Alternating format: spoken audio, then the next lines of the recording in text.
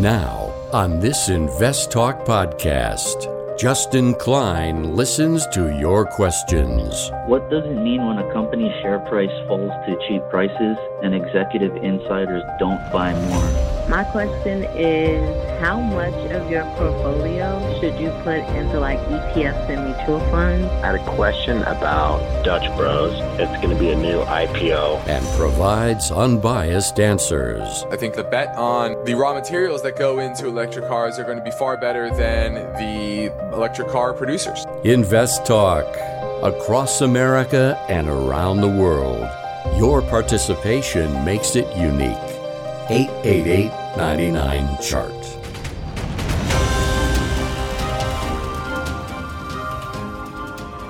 This podcast is produced by KPP Financial. Steve Peasley, President. KPP Financial. Independent thinking, shared success. And now today's podcast.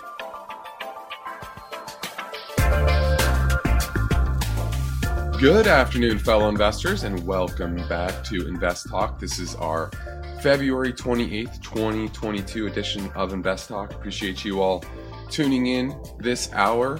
And in these volatile and uncertain times, I'm going to do my best to guide you through the process of making good, smart, logical investment decisions. In times of war, in times of market volatility, emotions can get high. And, well, if there's anything we've learned from the past is that using emotions to make investment decisions, financial decisions, usually leads to bad outcomes and just simply poor decisions. And so the end goal here is to help you build the tools, build the mindset to make consistently good financial decisions.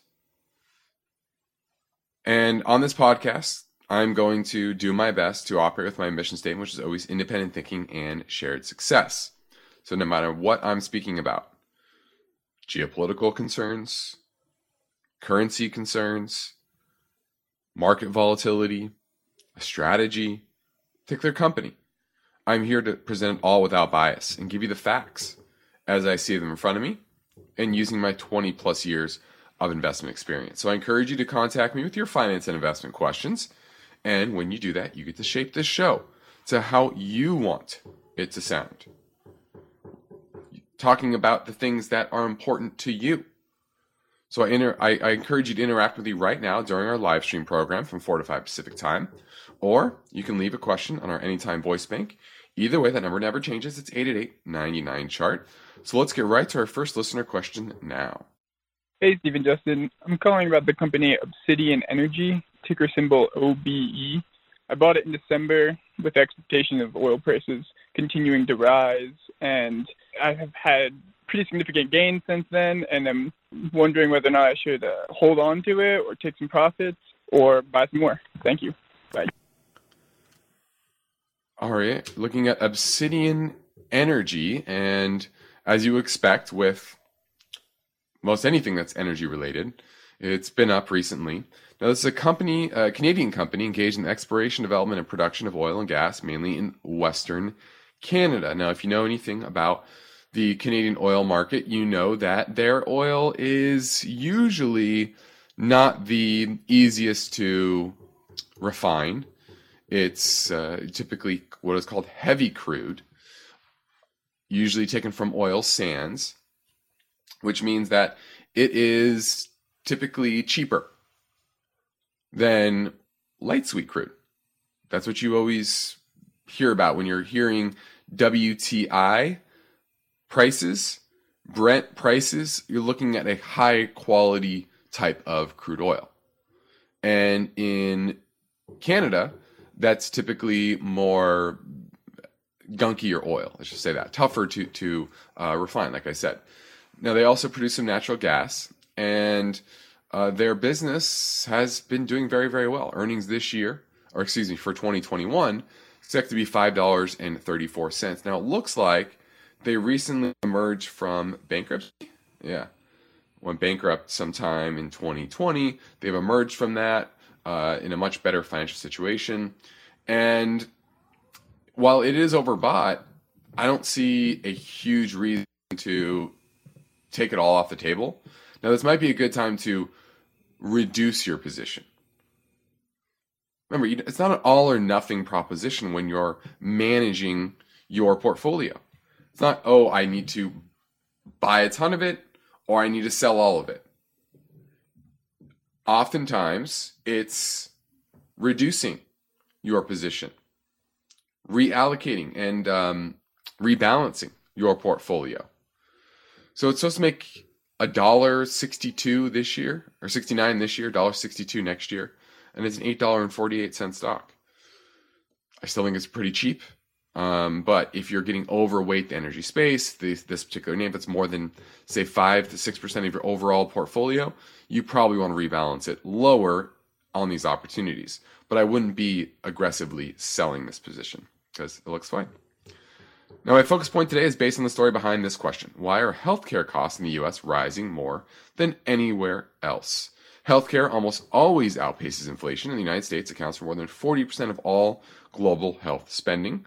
Now, if we have time, here are some topics I will touch on today as well.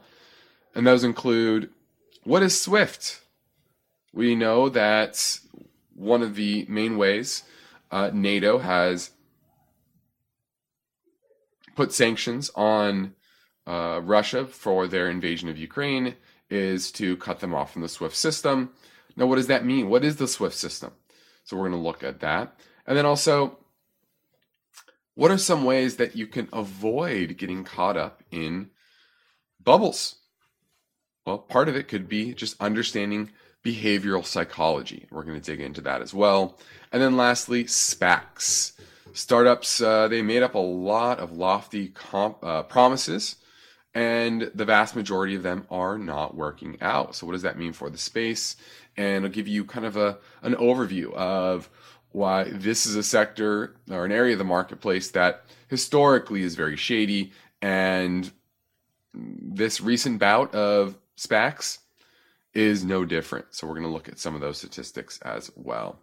Well, let's look at the market today. We had the S&P that was down about 11 points. Modest down day, especially in consideration to over the weekend, Russia was cut off from the SWIFT system. And that means that this could mean a lot of problems for Russian banks and the global financial system. At least that was the worry overnight. But we woke up, market was down, rebounded most of the day, sold off a little bit later in the day, and then had a rally into the close. And it was just a modest down day, especially in relation to the big move that we saw on Thursday, big reversal, and then follow through on Friday. And so the close of the month, remember this is the end of the month, closed decent. We didn't break any major support levels, especially if you look at NYSE, the broader index. If you go look at my YouTube video from Friday, you'll see that this is still within a broader trading range that we've been in since April-May timeframe of last year, going on 9 months. And so nothing overall has changed in the market. Just a long consolidation pattern. You had the 10-year, that dipped down a bit to about 15 basis points. That was actually a big move. So it's the market pricing in that, hey, maybe the Fed's going to be less hawkish despite higher oil prices, etc. Gold was relatively strong, up a bit today, and I think that will continue. So to me, this Ukraine situation has a lot of headlines and not a whole lot to be worried about, at least in the financial markets. Now, we have good news for Invest Talk listeners that enjoy hearing unbiased answers to caller questions. At a faster pace, we have posted an all-new February Rapid Fire Hour. It's available now as a free podcast download. I took on 23 questions, and listeners are reacting positively. So please tell your friends about the Invest Talk Rapid Fire podcast. And now the Invest Talk phone lines are open. So give me a call at 888-99-CHART.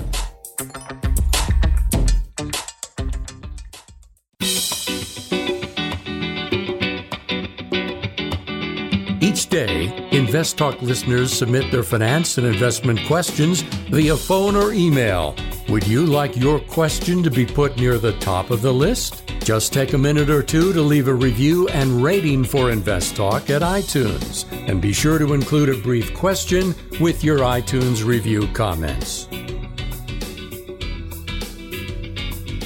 Let's go talk to Jess. She's in San Francisco looking at O'Reilly Automotive. Hi, thanks so much for taking my call. Yeah, I'm looking at O'Reilly, just wondering if this is a good time to buy. All right, well, O'Reilly, for everyone out there, they sell used car parts. And with the supply chain issues and low new car inventory and the price of used cars going up, their products have been in more and more demand because it's more expensive to replace your car than fix it than it typically is. And that has helped them dramatically. 2019, they made almost $18 per share. 2020, $23 per share. 2021, $31 per share, and expected to be $33 and change this year, and then almost $37 per share expected next year. Now, one thing I will say is this is a very good company. So you're looking in the right place. A company whose return on equity, return on assets have been consistently high, return on assets kind of in the mid-teens, which is very, very strong. Now, they do have a lot of debt, but their cash flows are plenty robust to deal with that. And their profit margins continue to be pretty high. So I like what you're looking at. The issue here is, will the supply chains ease this year? Most likely. You're already seeing that, a lot of indications of that, and that there will be more and more inventory for these cars, and for new cars, and eventually used cars as well. And that's going to probably be more of a headwind over the next few years, as opposed to what you've seen as a tailwind over the last few years. So that's my big issue. And then technically, it's gone from very bullish to modestly neutral right now, kind of hovering right below this 100-day moving average and above the 200-day moving average. So what I will say is I like that this is on your watch list, but it's too expensive right now, and I don't like the potential headwinds in the near future. Our fair value is closer to $500 per share, and now it's trading at $650. Let's see, what was it close today? Around $650. So I think it's about 30% overvalued. And I would be patient on it because I just don't love the chart setup or the fundamental setup. Thanks for the call, Jess. So no problem. But I like that she's looking at real companies, real cash flows, good profitability, etc. It's just a matter of buying that correctly, and I think it's a little late in the cycle for that.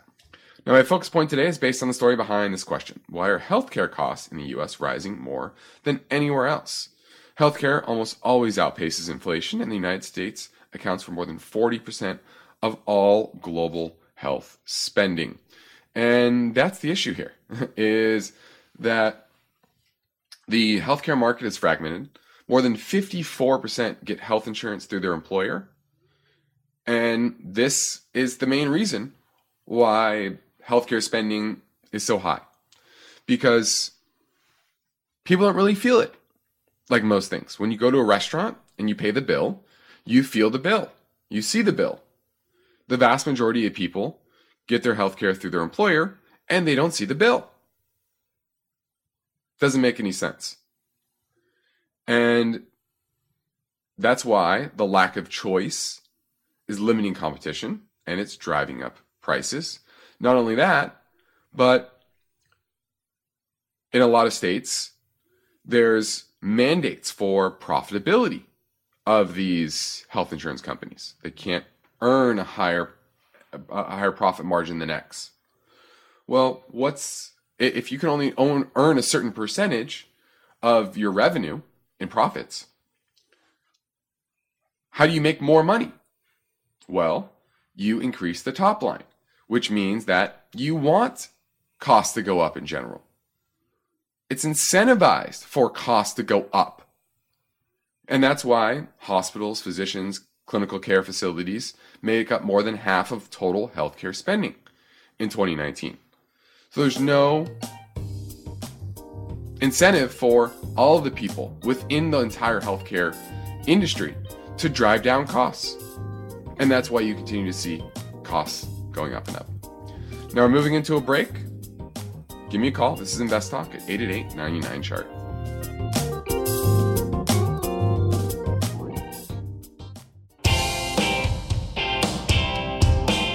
Steve Peasley and Justin Klein are ready to answer your finance and investment questions.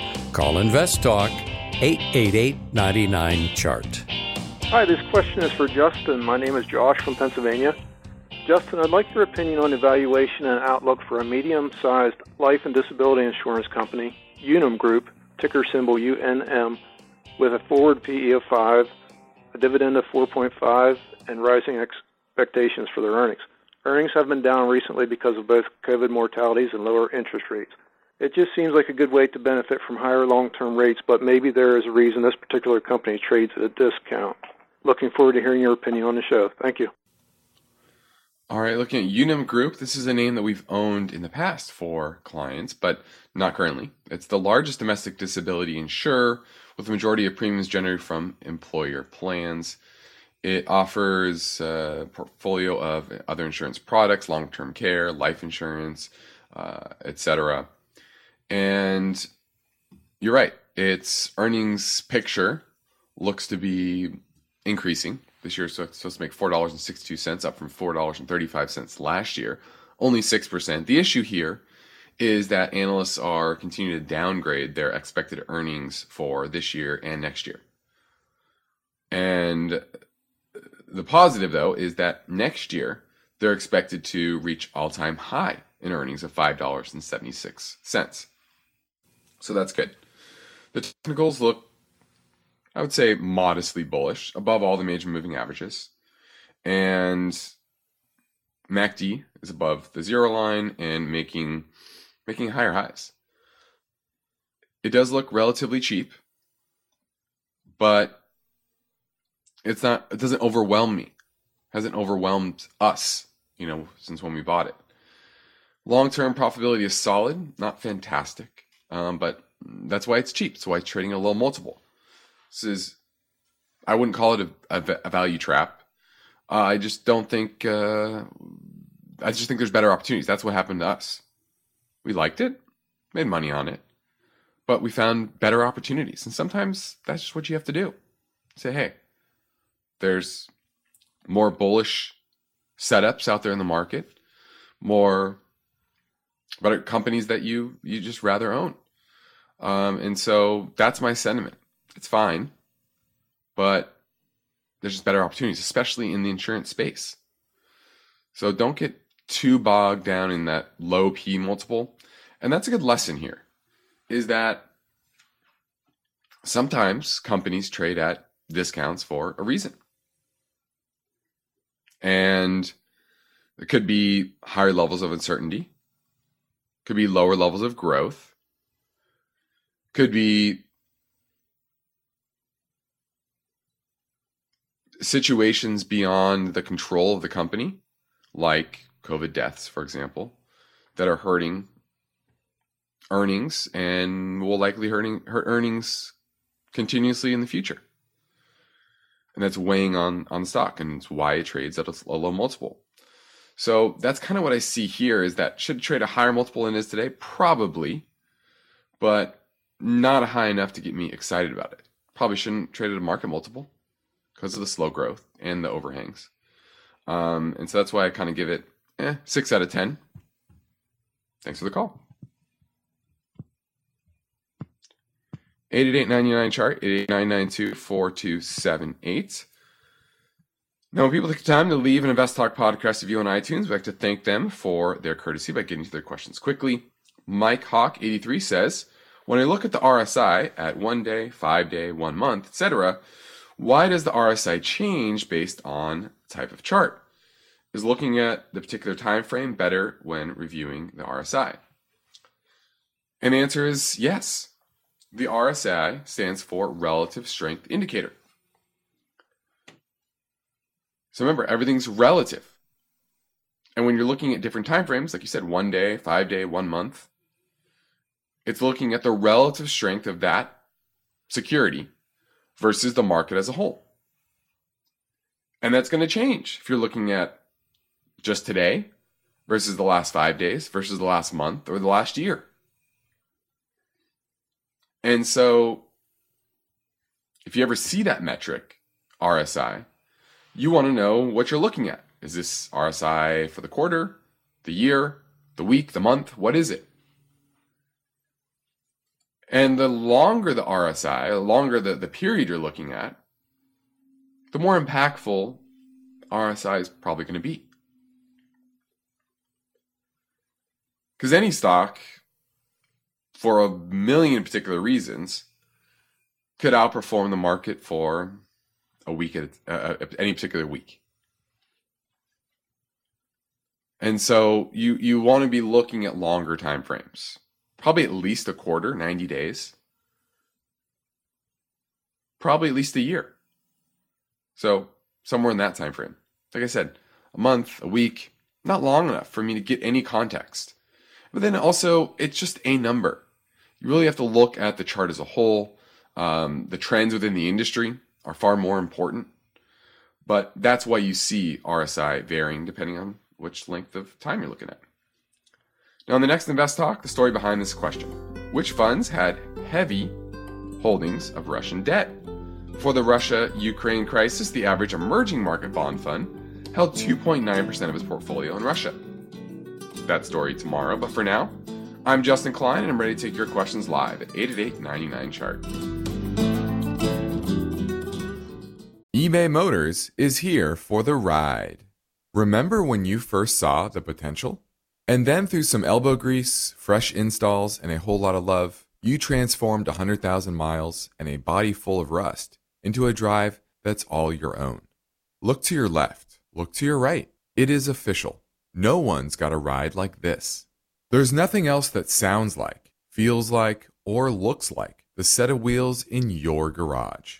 With over 122 million parts, you can make sure your number one ride or die stays running smoothly, so there's no limit to how far you can take it.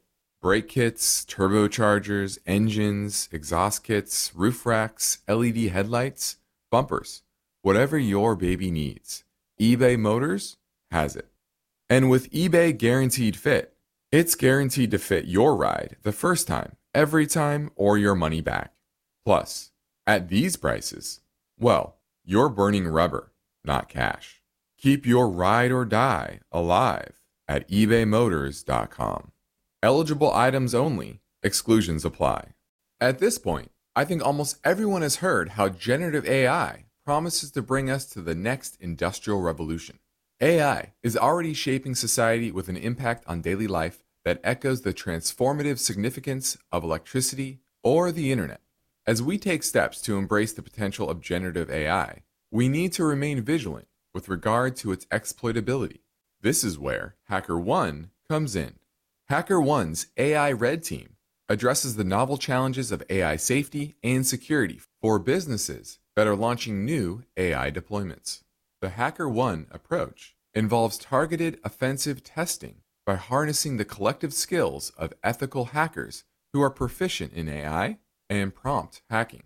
In short, AI red teaming is the practice of stress testing AI models and deployments to make sure they can't be tricked into providing information beyond their intended use, and that security flaws can't be exploited to access confidential data or systems. HackerOne seamlessly integrates with your existing tools to enhance communication and collaboration across development, security, and IT teams. So, stay ahead of the game in the battle against cyber threats with HackerOne's attack resistance platform. Learn more at hackerone.com. That's HackerOne.com, hackerone.com.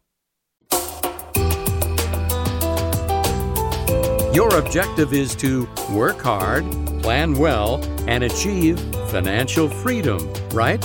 You're in luck, because Justin Klein is here now, ready to take your finance and investment questions. Call 888-99-CHART. Thanks for taking my voicemail. Love your show. Just really getting started in investing, pretty early on. I'm 24, doing a 401k and an IRA through work, and I'm just doing some investing on the side for, some fun and to see if I can build some equity. I recently purchased 32 shares of Peloton stock at $30.18 a share. I heard about the speculation of possibly Apple or Nike or Amazon buying Peloton, and noticed that stocks had dipped so much that I figured, what the heck, I'll try to buy the dip.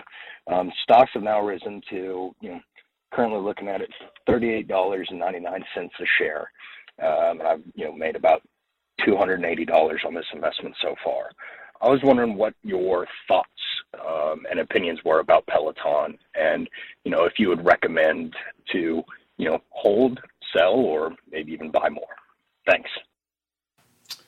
Now, first off, I want to congratulate you for starting young, 24, and saving in 401k, IRA. Getting into the investment process at a young age is great. Now, when it comes to Peloton, however, this is a good lesson for everybody. And the first is when a stock is down dramatically, like Peloton, down 77% from its 52-week high, inevitably there will be chatter. There will be rumors of companies being bought out, especially something that's high profile, such a well-known brand name as Peloton. And a lot of that will have to do with just people grasping at straws. But when it comes to big corporate M&A, because that's exactly what this would be, Apple, Nike, Google, whatever, buying a company like Peloton, let me clue you in, everyone out there, into something about corporate boards, corporate management teams. They are not out there looking for bargains. They're not out there saying, oh, I think this company is cheap, so I'm going to go buy it. Big corporate M&A is strategic, meaning they see huge potential in what this company is doing, and that they can bring it into their fold and grow it even bigger. And then they'll look at valuation, see what makes sense financially. They'll never go the other way around. Unless it's some sort of private equity that's really, just trying to pick up assets on the cheap and leverage balance sheets, etc. Then you might think of something like that. But even in that case, it's got to be a profitable company, cash flow positive company.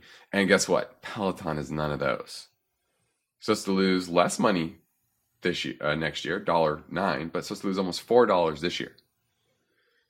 So never think corporate M&A is looking for these big tech companies that have fallen dramatically and buying simply because it's quote unquote cheaper. It's never going to be their first consideration. Strategic will be always number one. And frankly, a lot of these large companies, they could build what Peloton has for a lot cheaper than what the current valuation is, about $10 billion. Remember, on a buyout, it's typically paying premium to that. So 12, 13 billion. That's a big bite still. And so I don't see Peloton being bought by Apple or really any other big player. Now, if it gets super cheap, a couple $100 million, then, it might be a no-brainer just for the brand of the value of the brand. But we're not even close to that right now. So I would say no. Sell it. I think it's going to go lower, much, much lower. And don't be buying it based on some hope and dream that it's going to get bought out, because unlikely to be so. 8899 chart 88-992-4278. So you get through and ask your question on today's show. Now let's touch on SWIFT. We know we have a war in the Ukraine, and the West's sanctions were numerous, but the number one way that the West has hurt Russia financially is through the SWIFT system. Well, what is the SWIFT system? And it stands for the Society for Worldwide Interbank Financial Telecommunications. So it's a messaging network, an infrastructure that links the world's banks. And it's a secure way banks transmit transfer requests to each other. And oftentimes money is moved through multiple banks around the world, especially if it involves some sort of foreign currency, before it finally hits its destination. Now it's run by member banks, handles millions of daily payment instructions across more than 200 countries and 11,000 financial institutions. Iran, North Korea, they're cut off from SWIFT. Now, the vast majority of Russia. Now, why is this important? Well,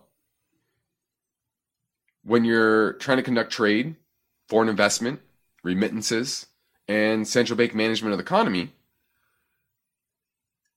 cross-border financing is very, very important.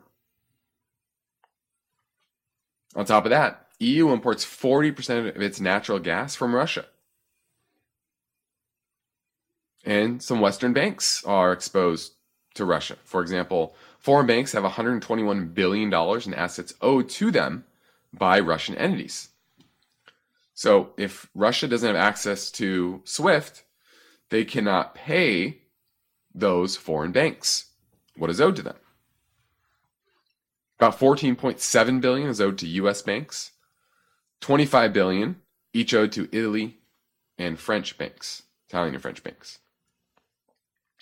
Now, Fitch says that there are other alternatives that Russia could use. For example, there's a messaging system called Telex. Russia has also developed its own payment system, but only 23 foreign banks are connected to it currently. So it's not very robust. China, Beijing, has its own payment system that Russia is connected to. But that's limited as well. And this is going to drive Russia and China probably closer together. So it's going to cause Russia a lot of headaches. The big question is the headache going to be bad enough? Is it a migraine or just a small nuisance? Now, the worry is that this will accelerate the move away from a dollar-denominated global financial system and basically show everyone out there that, hey, as long as you are on the SWIFT system, you're relying on the SWIFT system, you're going to be reliant on the US and NATO. And therefore, is it in the strategic interest to move away from that and move away from a dollar-dominated financial world? And I think, unfortunately, that's probably going to be the case. Now, how long will that take? It's going to take a while, but just another reminder that, hey, the U.S. kind of holds all the cards here. Now let's swing back to the Invest Talk Voice Bank for a question that came in earlier at 888-99-CHART. Hey, Steve and Justin. Thanks for your feedback on SSD. I found it really useful. I was wondering if you could take a look at VTOL, which is Bristow Group. They're an oil services company. I was wondering how something like this would compare to a company like Halliburton or Baker Hughes that are sort of the large names in that sector, and whether you think rotating a little bit to oil services from oil would be a little bit of a hedge if oil prices were to go down due to a wave of production. Thanks. This is Bristow Group. VTOL is the symbol. They provide helicopter transportation services primarily to major oil and gas companies. And that's really the big difference here, is they are they're flying products, they're flying equipment onto these offshore and sometimes onshore vessels and platforms drilling rigs, etc., all around the world. And so they're very, very focused on that offshore market, which has more volatility than your onshore market because it's more expensive. And so this is going to have a lot more volatility, and that's why you saw the company go bankrupt in 2020.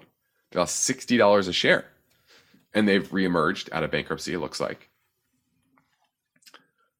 Supposed to make $3.39 next year. So it puts it at a 10 forward PE. But I rather own the big guys. You're going to pay more of a premium, but they're going to be more diversified. You're going to have less volatility in their business. And this is a higher risk play, and I like it as a diversifier. I probably wouldn't be totally on the E&P companies, exploration and production companies, or just the servicing companies like a Halliburton, like a Bristol Group. So diversification within the oil patch, within the energy patch, is smart as well.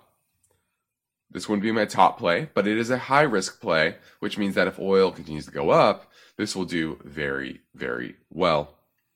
But you'll have more volatility. Well, tomorrow is the first trading day of March, and that means 2022 is moving pretty fast. We're 2/3 the way through the first quarter. And so I think it's worth taking a minute to make you aware of some benefits of working with myself and Steve Peasley at our company KPP Financial, located in Irvine, California, where we practice parallel investing. It means we invest right alongside our clients, and we implement the same strategies for our clients as we do for ourselves. So if you need help understanding the risk in your portfolio, how to manage through this volatile market regime, this shift out of high multiple growth companies into real world value companies, I encourage you to schedule a call with myself for a free portfolio review assessment via telephone or GoToMeetings. You can send us a message through investtalk.com or call our office at 800-557-5461. We'd love to help you in any way. Next up, we will go back to the InvestTalk Voice Bank, so hang on. The InvestTalk Voice Bank never closes. I have a question for you about Amazon. So your questions keep coming. Question about PE ratios. And that's okay, because Steve Peasley and Justin Klein specialize in unbiased guidance. If I'm looking at a dividend company, I'm looking for consistency of earnings and dividends. Your standard daily chart typically goes back 1 year. Steve and Justin are fearless, so don't forget to call InvestTalk. 888-99-CHART. Hi, I wanted to know if using such apps as the Cash App for investments is a legit way to get into the game of investing. Thanks. Now, I'm not intimately familiar with the Cash App, but what I will say is a lot of these apps, which make things look and sound easy, and in a lot of ways they are, is just simply a way to index and take a lot of the burden of decision making off your shoulders. Now, that can be a good thing. Indexing at times can be a very good thing. But that's when the sectors that are overweight those indexes are outperforming. And that is shifting. That's changing. That's not the case currently, and unlikely to be the case for this next decade. And so the best thing about these investment apps is that it's automatic. Oftentimes you're rounding up on your transactions, for example. You can set up automatic contributions from your paycheck, various mechanisms to continuously save. And that's really the best feature of them.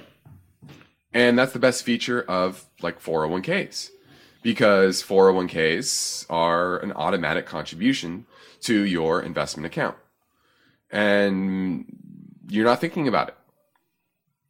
And that's usually the best feature of these. The investments within them, not the best you can do if you were educated. But if you don't want to make the decisions, you don't want to do a lot of research, and you just want to index, you just want to get the market returns, then it's fine. So you really have to understand what you're looking at. Now let's answer another iTunes review question. Yotalin says, I am curious about your thoughts on buying Russian stocks Gazprom now with the idea of holding for 10 plus years. Well, the answer would probably be yes if you're looking longer term. The war will be over at some point. And what will the end result be? It might be a new regime in Russia. It could be a new regime in Ukraine. There likely be some resolution, some compromise on both sides. And SWIFT gets reinstated. And Gazprom goes back to its expected levels. Now, there's always the risk that things could spiral worse, and the Russian economy could be destroyed, and the whole political system, and there's an upset. Who knows? But in the near term, should expect a lot of volatility. So as long as you can handle the volatility, 10 plus years, probably do well. We're heading into our final break, so get your questions in now at 888-99-CHART.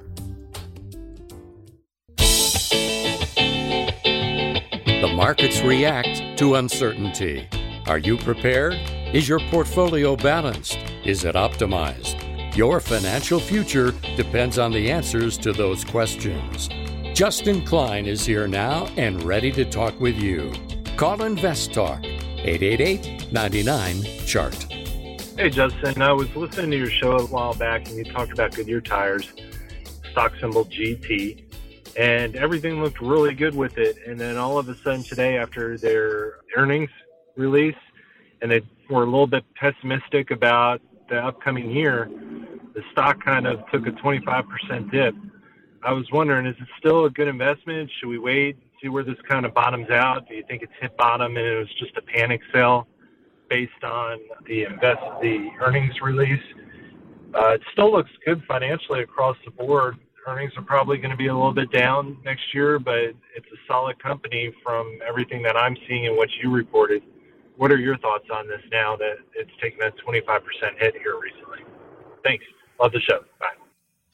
All right, looking at Goodyear Tire and Rubber, and it did have a tough earnings announcement. It's down about 38% from its 52-week high. But this is a good example of a company doing well, but their projected earnings for the full year didn't meet market expectations. And let this be a lesson to everybody out there that it's not about what a company does in the past quarter or last year. It's about what is the company going to do over the next year, in the next quarters. And earnings are expected to still grow this year, 11% to $2.32, and almost $3 a share next year. And if it does hit that, then it's trading at a 5P multiple, 5.5. So it does look pretty cheap. I like it. Now, technically, it's back to more of a neutral from a long-term perspective, but it's above its 100-week moving average and major support right around 1450. If it breaks 1450, currently trading about 1550, I would be more worried about it. So that's a pretty good trade right there, risk versus reward, to at least have a bounce back to the high teens, $18, $19 per share. I think that's entirely possible. Still a good company, good cash flows, and no matter whether you're driving an internal combustion engine car or an electric car, you're going to need tires. Now, the one issue is input costs of tires and the volume of new cars that are coming on the road. And I think that's a headwind for them. But that should abate sometime soon in the market. So I like it. I like Goodyear. Thanks for the call. Now let's touch quickly on SPACs. And there were a lot of SPAC deals completed last year, almost 200, 199 in total. And the Wall Street Journal covered 63 of these companies that went public through a SPAC last year that had less than $10 million in trailing sales at the time of their listing. Of those 63, 30% didn't meet their revenue or earnings expectations or projections. And that was the biggest issue here, is that so many of these companies or SPACs kind of abused their ability to make forward projections. Now, previously, SPACs were just called blank check companies, reverse mergers. And reverse mergers and blank check companies were notorious for pretty shady practices, promising the world and under-delivering. And in a market where cash was abundant, liquidity was abundant, money flowed to the most speculative areas. And SPACs were those. And nobody speculated more on the future of the company than the leadership of the company. Because they put out such bullish financial projections despite having little or no revenue in their history. For example, electric bus and van maker Arrival, they withdrew their long-term forecasts, where last March, when they went public, it said it would grow from $0 to $14 billion in just 3 years, which would be the 5 times faster than what Google grew at when it went public. It hasn't yet produced any vehicles at all. And stock is down 85%, probably should be down even more. And the SEC is now looking into this. So it's another example of why you need to focus on companies that don't just talk about it, but they be about it, right? They actually are producing profits, producing revenue, producing cash flows, not just selling the dream. Because dreams don't make companies, real businesses do. I'm Justin Klein. This completes another Invest Talk program. Steve Peasley and I thank you for listening, and we encourage you to tell your friends and family about our free podcast downloads. And get your friends, or get your Invest Talk podcast anytime at iTunes, Spotify, or Google Play. And be sure to rate and review on iTunes. And if you leave a question with your review, we will prioritize your answer. Independent thinking, shared success. This is Invest Talk. Good night. Because of the nature of the interactive dialogue inherent in the format of this program, it's important for the listener to understand that not all comments made will apply to them specifically. Nothing said shall be taken to be investment advice, or shall statements on this program be considered an offer to buy or sell securities. Such advice is rendered solely on an individual basis, and at times will require that the investor review a prospectus before investing. Invest Talk is a copyrighted program of Klein Pavlis Peasley Financial, a registered investment advisor, which retains all rights. For more information regarding KPP's investment advisors, call 1-800-557-5461.